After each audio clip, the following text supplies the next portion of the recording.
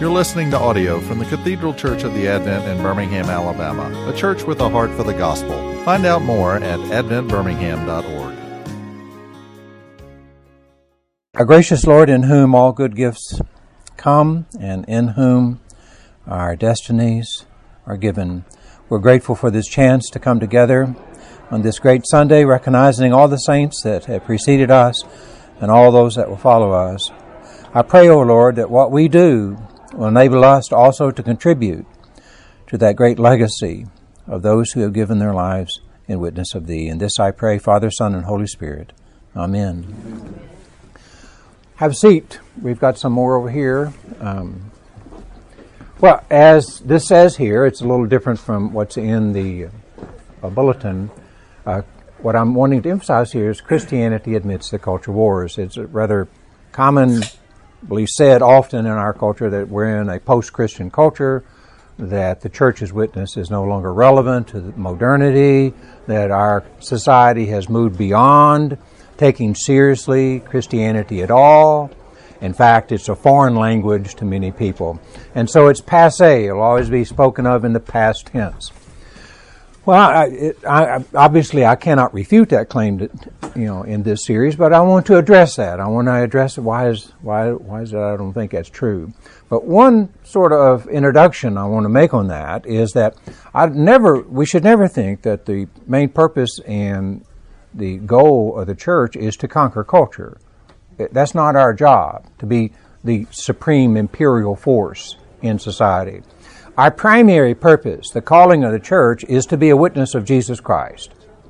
All right. What I want to try to do in this little brief series is to show how in the midst of this cultural conflicts that we're living in, what can we say to this conflict, this quadrant, this boiling mess that our society is in, that would enable us to effectively witness of Christ in this situation. I had mentioned that I had read this book here called Adrift, which I think is a very profound book. It's 100 charts trying to indicate what the author here, Scott Galloway, a NYU professor, tries to say about why our culture is adrift. We're not for sure where we're going in light of this. And I want to look at a couple of the charts that he has here that will set the stage for what I want to talk about today. He thinks that our society is coming unraveled in many ways. We're becoming more and more incorrigible to one another. And part of that is that we're lacking the ability to form relationships. Even though they may be superficial relationships, there's the inability to tolerate other people to such a point that the purpose is the relationship, not just to agree with everyone. He has a statistic here that marriage rates have declined precipitously in our culture. In marriage rates per 1,000 are down to 5.1% in 2020. That has dropped a lot since the 1940s. He also has a statistic here on one second. A chart here about this one I find rather disturbing, quite honestly, even though in some ways it may fit within a lot of sort of political ideas in our culture. That concerns about your children marrying people of the opposite political party. It's a major concern for a lot of families now. In 1960, of the Democrats, only 4% of Democrats were worried about that. Now, 45% of all families that identify themselves as Democrat really, really worry about their children marrying a Republican. Also in 1960, only 4% of Republicans worried about that, but now 35% of that worry about that. It's not that it's not that we're learning how to get along. We're wanting to learn how to secede from one another. Also, this one also is a disturbing one. Outlook at birth by gender. Girls are 3 times more likely to experience abuse than boys, 3 times more likely to self-harm, will earn 84 to 93 cents for every dollar a man makes, and 2 times more likely to be passed over for a promotion as a parent. Well, if a woman is married and is a parent, she's 2 times more likely to pass over for a promotion. Now, for the boys, I think it's even more dire. They're less likely now to graduate from college than any time in our society. 2 times more likely to overdose with drugs. 3.5 times more likely to commit suicide. And 9 times more likely to go to jail. Are these just a few of the 100 charts that he has here to show that our culture here is adrift? Now, these are symptoms. These are not the cause of our culture being adrift. I think these represent something more profound, more deep in our culture that's going on, that's causing these kinds of problems to emerge, this melee that we're dealing with. That's what I'm trying to address in this. What's happening fundamentally to our society that's causing these significant social problems that indicate that we're losing our cohesion and our coherence with one another? All right, let me get this right. Last week I looked at Gnosticism, ancient movement that is still very much prevalent today. Today I'm going to be looking at Epicureanism, which was also an ancient philosophy that has become more popular, I think, in our culture. Next week I'm going to look at Cynicism, and then on the 4th week I had changed it. Originally I was going to talk about Stoicism. We're going to talk about what's called the economic person. I'll be talking basically about, if you know who Gecko is from the movie Wall Street, you know who he is? You ever seen that? And I think it's a profound movie, by the way. And also Karl Marx. In some ways, they're quite similar. They're just 2 sides of one coin. They define people only in economic terms. And I'm going to argue that that's part of the problem in our contemporary society. Well, what I want to concentrate on today is Epicureanism. Give me a minute to get there. All right, Epicurus was an ancient Greek philosopher. You see him there, at least a statue of him, rather stately-looking statue of him. He lived in a very volatile time in Greek society, born 341 and died in the year 270. If you know much about your Greek history, the most devastating event that happened in the history of Greece was the Peloponnesian War that went on from 431 to 400 BC. Which devastated the Greek city-states. It was a war primarily between Athens and Sparta. That war followed right after one of the great achievements of Greek civilization, in which they beat the Persian Empire, the Battle of Salamis, one of the great military victories, and stopped the expansion of this Eastern Empire into the West. And it showed what all the Greeks could do if they just got together. It wasn't long after that battle that they went back to their warring ways, and Sparta and Athens went to war, to a point where Sparta won the war only because they had the last person standing. And it completely devastated the economy, much of the architecture and so on, definitely the morale of the Greek society. It was during this time that 3 of the most famous Greek philosophers arose: Socrates, Plato, and Aristotle. And what they wanted to do, in their own magnificent and brilliant ways, was to restore the greatness of Greek society. In some ways, they were aristocratic, in the genuine sense of the word. Philosophers, that is, to restore the best. Aristos means best, the rule of the best. And so Plato comes up with this great idea of the philosopher king. That's how we can be great as Greek again. However, though, interesting enough, even though we still read Aristotle, Plato, and Socrates, you can write books, you can get dissertations, PhDs, all this stuff on these, but they did not win the day. They really didn't. They were not all that influential in their culture. The group of philosophers that followed them were far more influential than what they were, and they were the Stoics, the Epicureans, and the Cynics. What they have in common, even though they were quite different in some profound ways, but what they had in common is that they wanted to come up with a philosophical way to help us manage our lives, help us how to handle the decline of Greek society. If you know, again, much about your Greek history, it was Philip of Macedon who came down and basically conquered all of those southern city-states and consolidated the empire. His son, named Alexander the Great, even expanded almost all the way to India, down into Africa and so on. And everyone was thinking that, again, we would become a great society. But it wasn't long that a civil war broke out, and when Alexander the Great died, his kingdom was divided among 4 different generals, and they were warring with one another, and the Greeks began to think that they had lost it, that they were no longer worth surviving as a culture. And so the best that we could do is just to manage our own personal lives. And so these philosophical movements called Hellenism arose, and Epicureanism was one of them. And that is, in a sense, just as Aristotle, Plato, and Socrates were philosophers as aristocrats, the Epicurean Stoics and the Cynics were philosophers as therapists. How can you have happiness in a decaying world? How can you have a peace of mind when there's just melee in society? How can you do that? And this is where Epicurus makes his great contribution. In some ways, we don't have much of what he wrote, by the way. A lot of that was lost. A lot of people talked about him, but there are enough that we can sort of piecemeal together that his philosophy can be divided into 3 different areas. First, in terms of physics. Now, he was not original in this. He borrowed a lot of ideas from a preceding pre-Socratic group of philosophers named the atomists. And for Epicurus, all of reality is just atoms. Now, the word atom from Greek means cannot be divided. At the basis of everything are these little, microscopically small, infinitesimally small material objects that cannot be divided. They were neither created nor will they ever be destroyed. They are permanent and eternal. It's just a random number of these, and they fall through the void, just falling through space.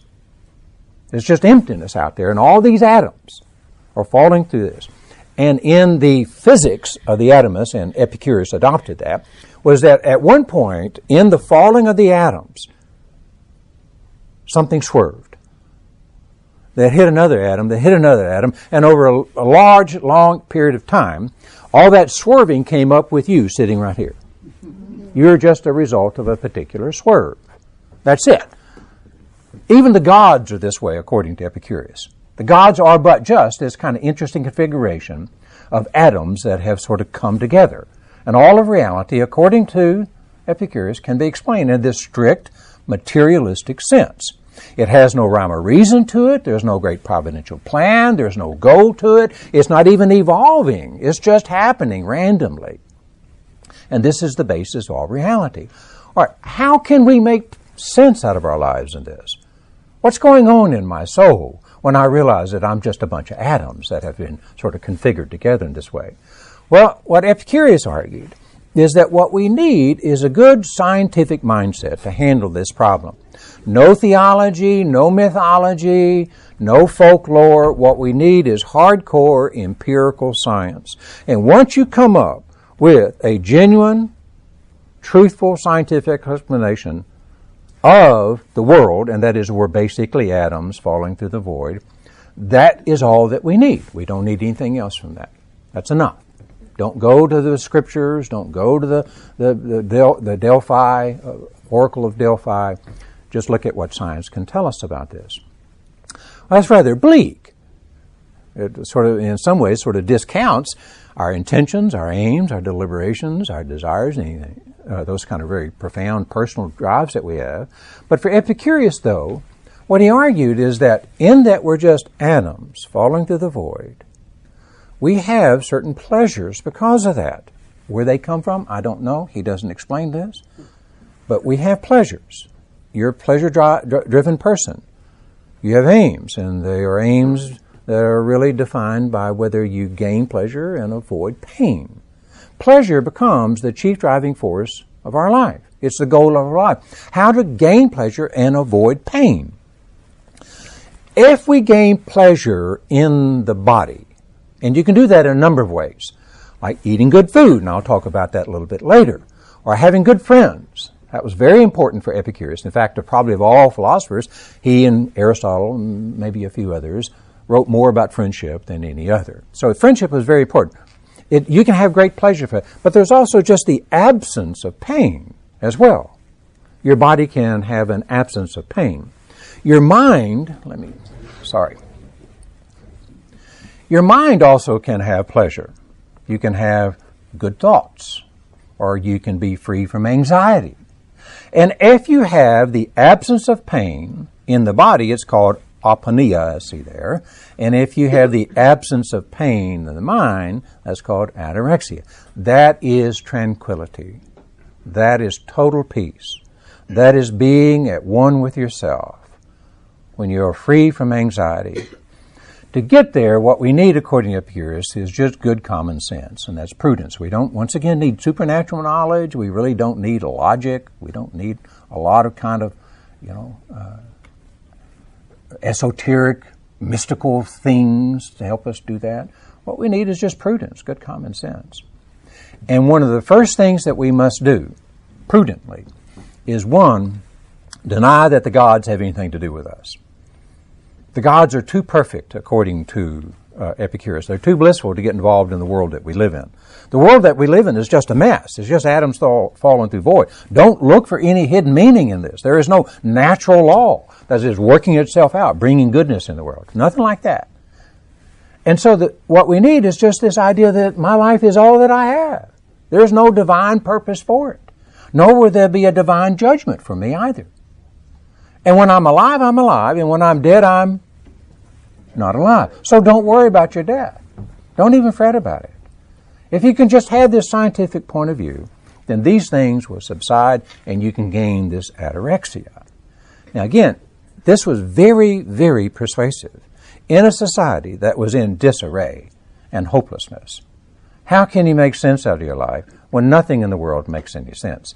And Epicurus comes on with this idea and becomes very influential. What? One second, I'm sorry. Well, I don't know how that one got there. But I'll go ahead and start with it. I was going to end with this. Epicureanism is famous for eating. In fact, there are probably shows called The Epicurean, I think there is.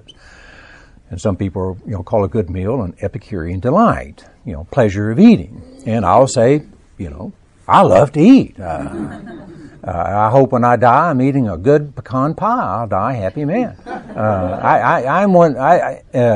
I'm sort of a stickler on what I spend money on, but I don't mind spending money on good food. For some reason, I'm an Epicurean that way. I like good food. I like how it tastes. I enjoy the work that goes into it. But just parenthetically, any of you ever see the wonderful movie called Babette's Feast? It is a great movie. You ought to see Babette's Feast. Makes you want to go out and eat good food, good French food in particular. Well, anyway, I've not eaten at this restaurant. It's in Chicago, near the river. I looked it up because I read a review about it in this book, Ars Vitae, The Fate of Indolence and Return to the Ancient Arts of Living. He has a chapter here on Epicureanism. He talks about how there's what he calls a foodie culture in our society. Now, it's not just eating, not like going to, I know that sounds rather condescending on my part, like Golden Corral. I mean, you don't think of Epicurus when you go to Golden Corral. You just think of a lot of calories, don't you? Well, that's not an eating delight. It's pleasurable, I guess. It meets some sort of need that way. But if you go to Anina restaurant, it's a 5 Diamond Star restaurant, I think, highest rating. I looked at the menu this morning. To get a table per person there is $390. And they promote themselves as book your experience. It's an experience. It's not just food. It's not just calories. It's not even just eating a good steak or something. It is a phenomenon.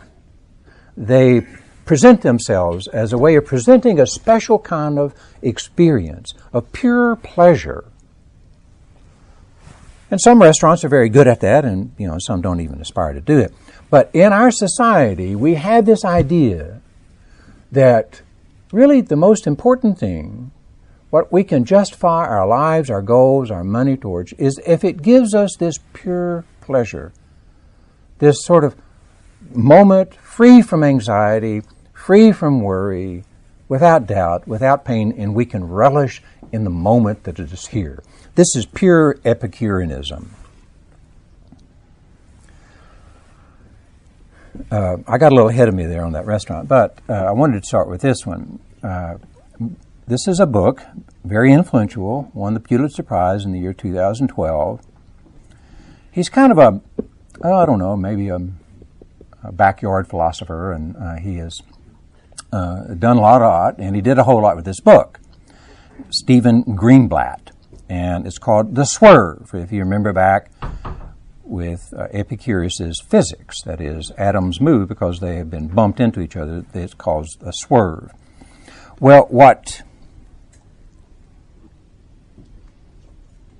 Greenblatt says, he has an interesting thesis, almost like Dan Brown in the Da Vinci Code, that modernity, according to Greenblatt, in this 2011 book called The Swerve, started in the year 1417, when a man named Poggio Bocciolini discovered Lucretius's long-lost book called On the Nature of Things in a monastery in Italy. People had forgotten about the book, and he ran across it and he began to read it. And it's Epicurean. That is, we just live in a materialistic world that doesn't have a rhyme or reason to it. The most that we can do with our life is to live simple pleasures, to be in control of our own destiny, not to think that we have to submit to some overriding plan or some natural law, or definitely not a supernatural. And according to Greenblatt, modernity starts there. Now, he makes, in some ways, a rather tendentious argument, I think, but he thinks the Renaissance humanism actually begins here in 1417 with this discovery of this Epicurean document. Well, what Bocciolini and many others do, now, not all the Renaissance are this way, but some of the Renaissance was there, it's a rejection of religious dogma and authority. And because it's based on just strict materialism, and that we can understand it through empirical analysis, it is a reinforcement of the dominance of science in our society.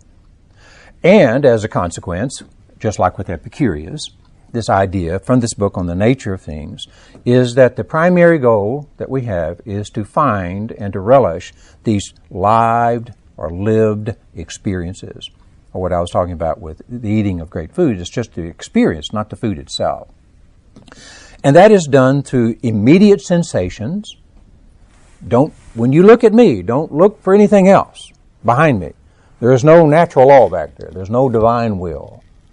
There's no sort of hidden plan at work in all this. It's just my colors, my sound, my shape. That's all it is. Don't look for anything else. That's confusing. In fact, if anything, it causes anxiety because you wonder if I got it right.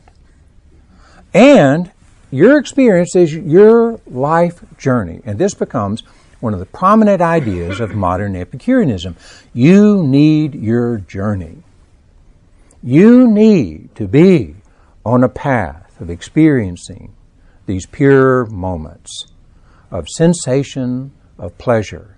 You are on a journey, moving from one moment to the next, relishing, throwing yourself in to those particular moments.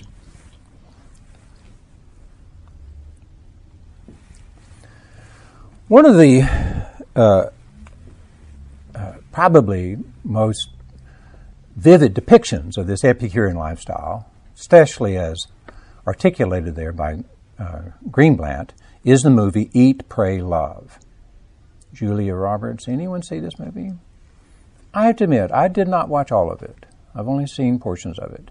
Anyway, this book here, on this chapter on Epicureanism, uses it as the epitome of modern Epicureanism. Let me read a little paragraph here that's the synopsis of the movie.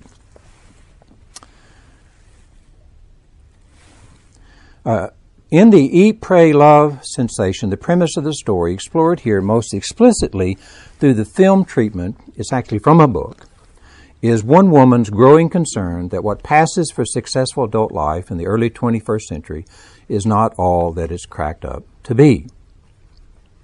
The film opens in Bali, which is in Indonesia, where Liz, Julia Roberts, on assignment for a slick travel magazine, meets a wise old medicine man named Kutut, who sends her on a path of self-discovery.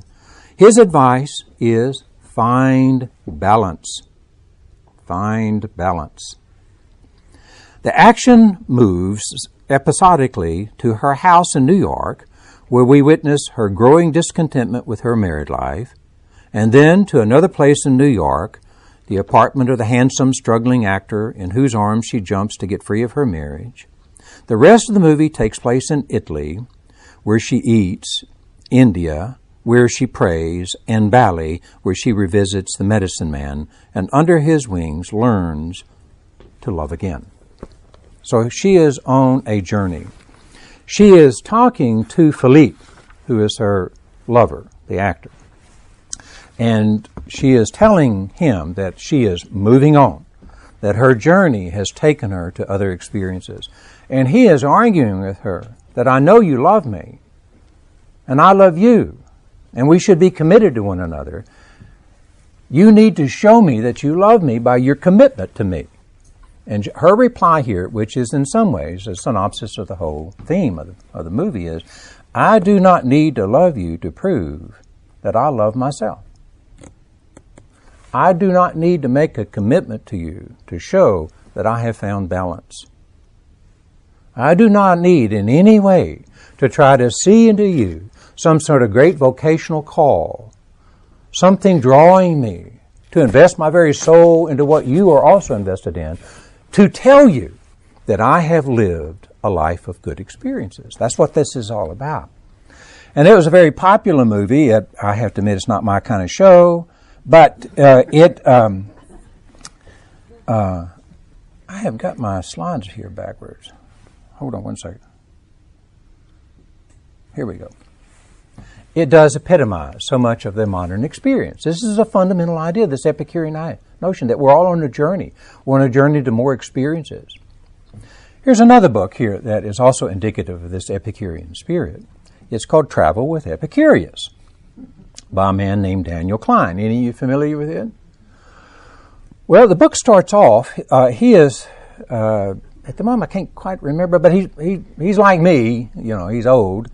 I'm 71. He's probably at least 70. He's retired, and he has gone to the dentist, and he has some bad teeth, and the dentist gives him, the sort of estimated cost of replacing a lot of these teeth, and it was just astronomical. And he said, "Oh no, I'm not going to do that." And so instead of paying all that money to have his teeth fixed, he decides to go to Greece instead. And I guess he endured the pain, but nonetheless, he goes to Greece, and he goes to these islands, and there he finds these older men like himself that had come to a total peace of mind.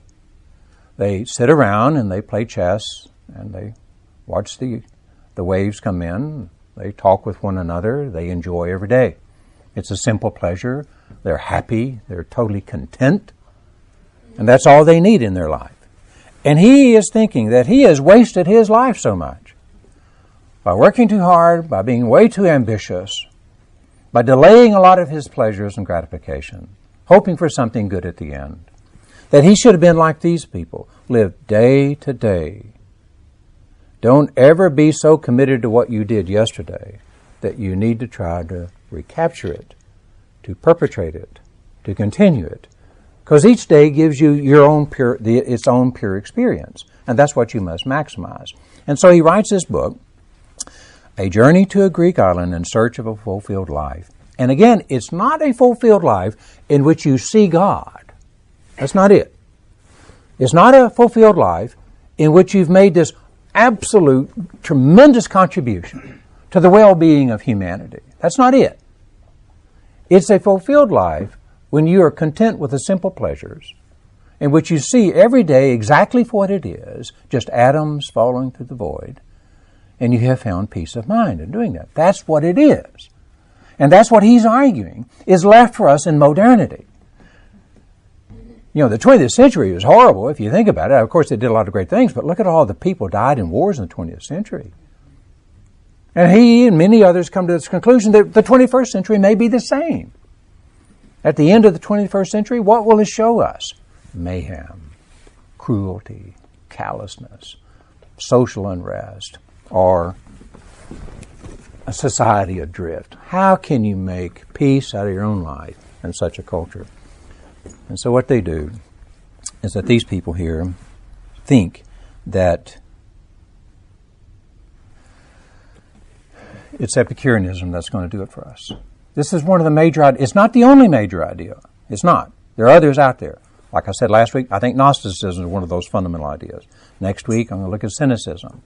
And the following week, look at Marxism and sort of unabashed wealth accumulation. Those are competing ideas, creating this cauldron that we live in modernity. Well, Epicureanism says you should choose what makes you happy and pleases you. That's what you have to do. Don't worry about anything else. You must choose for your own happiness. You must avoid what makes you feel any pain, any cost, any sense of truly powerful struggles in your life. Avoid those things. Definitely don't worry about your fate. Definitely don't worry about eternity. There are no such things for that. Shun overindulgence in bodily pleasures. This is part of the prudence, the virtue of prudence in Epicureanism. I mean, let's say if you like to drink wine, okay, and after about 6 months you're drinking a couple of bottles a day, you'll undermine the pleasure principle of drinking a glass of wine and doing it. So nothing overindulging. Epicureanism is not rampant hedonism. I mean, it's hedonistic in that it seeks pleasure, but it's not rampant hedonism. Desire mostly what is natural and necessary. If it is a natural pleasure, go for it. If it is something that you must do materially, physically, then that's what you should do. And at all costs, you must see yourself on a journey. Don't ever be weighed down too much with one thing that will require you to invest your own self-identity, your own sense of purpose in life with that thing. You have to be free of this. This is the modern Epicurean, and I think that's very much part of our society. Now, even though a lot of people are drawn to this, and I could see where it could be of some great therapeutic value in a person's life that lives in a very unsettled, tumultuous time. Settle down, take it easy, don't think big thoughts, just get through this moment. I can see that, it having therapeutic value. However, though, it comes at a great cost.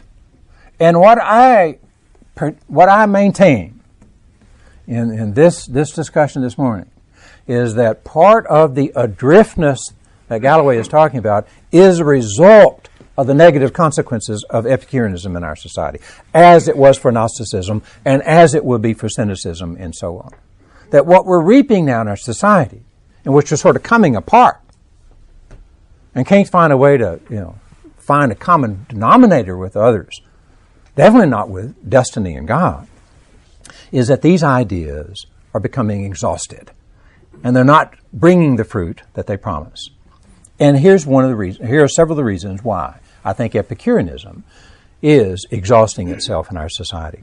One, it has desacralized the world and disenchanted history. The world is not all that important. It's filled just with moments that we should relish in simple experiences. But there's no grand purpose to it.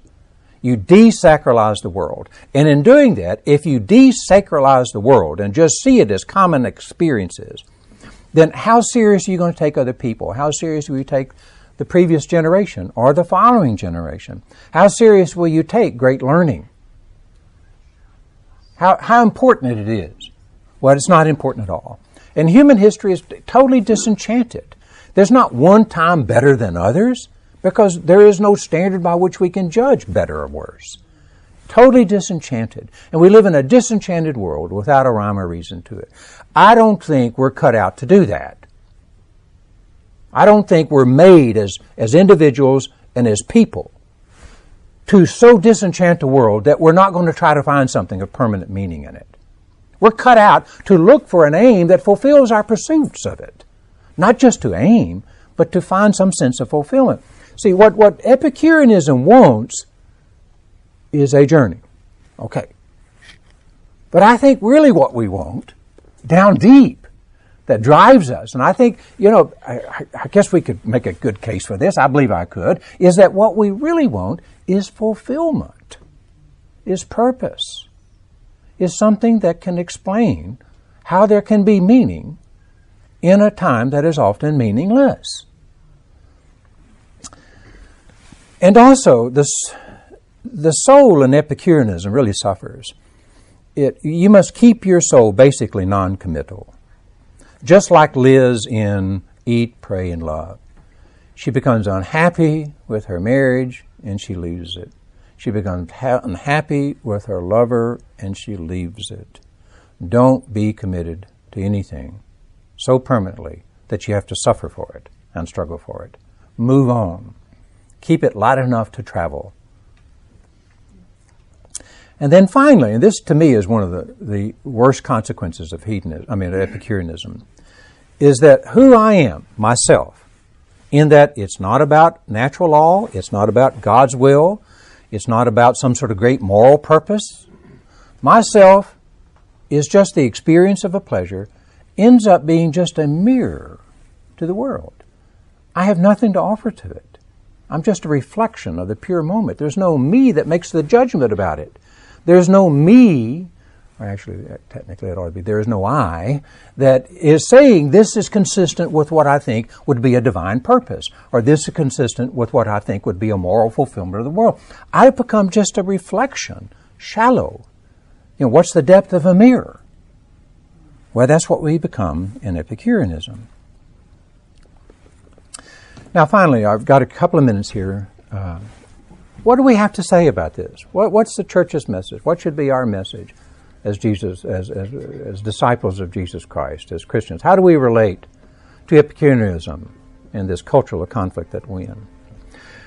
I think it will always be relevant, and I think it will always be persuasive ultimately, if we show to people, because of our faith, because of our living tradition, that we experience in our worship, in our study, in our works, in our community, in communion with one another, that the soul is made to love God, others, and the world.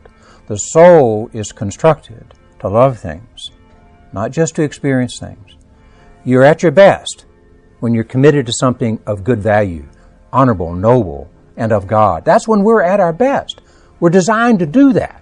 This is human nature. We mess it up, we pervert it, we corrupt it, we misuse our will to do all sorts of hideous things to do it. But we are seeking happiness. We are seeking to love something, to bring the world into our hearts. That's what we're designed to do. We don't often succeed at it, but we're designed to do that. And I think a way to respond to this kind of disenchantment, desacralization, that Epicureanism bequeaths our society is that the church can show how to really love things. That even though it may cause us this, I'll skip on down to number 3, even though love may cause us to suffer, and even though you may be taxed beyond your emotional capabilities, and you may bear scars, physically and emotionally in your heart because of love, that's when we're at our best. We should not fear suffering.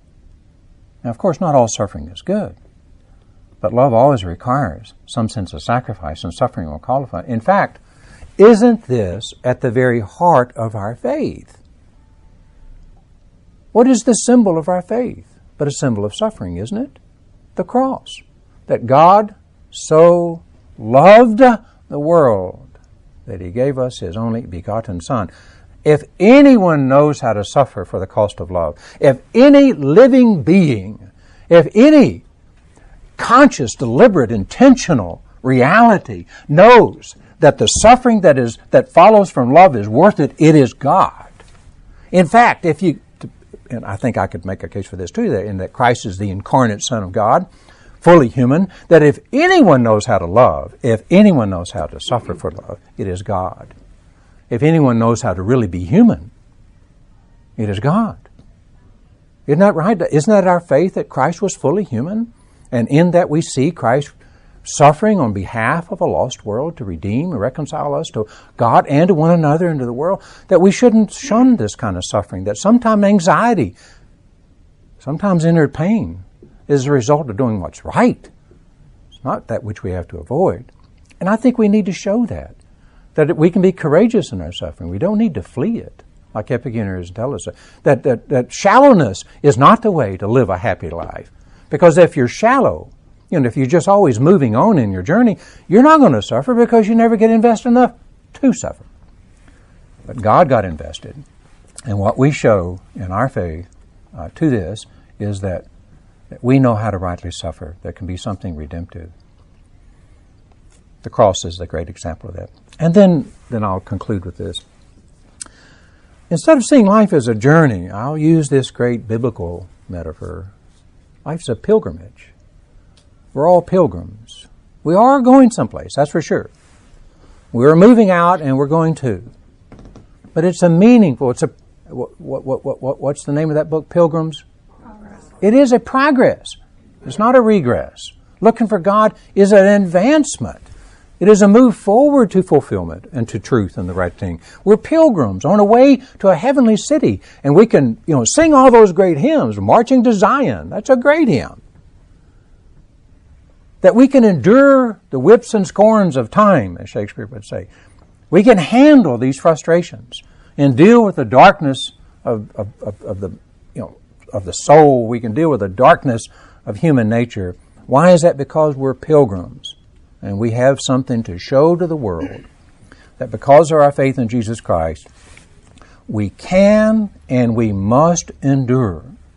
Because at the end we will experience the great bliss of being called into the heavenly city, not made by hands of men, but by God. And that is, I think, the gospel message to our contemporary society.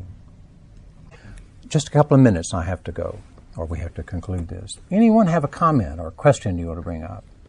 Yeah, if you're an Epicurean, it's hard to take history seriously. It's disenchanted. Yeah.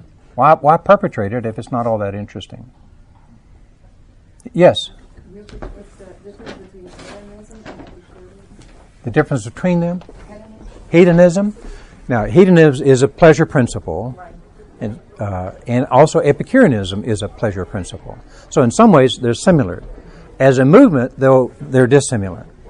Hedonism is where you, as what I call rampant hedonism, is that you overindulge your pleasures. At all costs, pursuit of pleasure. That's right, regardless of the consequences. Epicureanism says it has to be done in moderation, and therefore you should exercise prudence in doing that. You should seek pleasure like good food, a good shelter, good friends, and so on, but not so much that it costs you. It could have. I'm quite sure that Paul came across Epicurean ideas.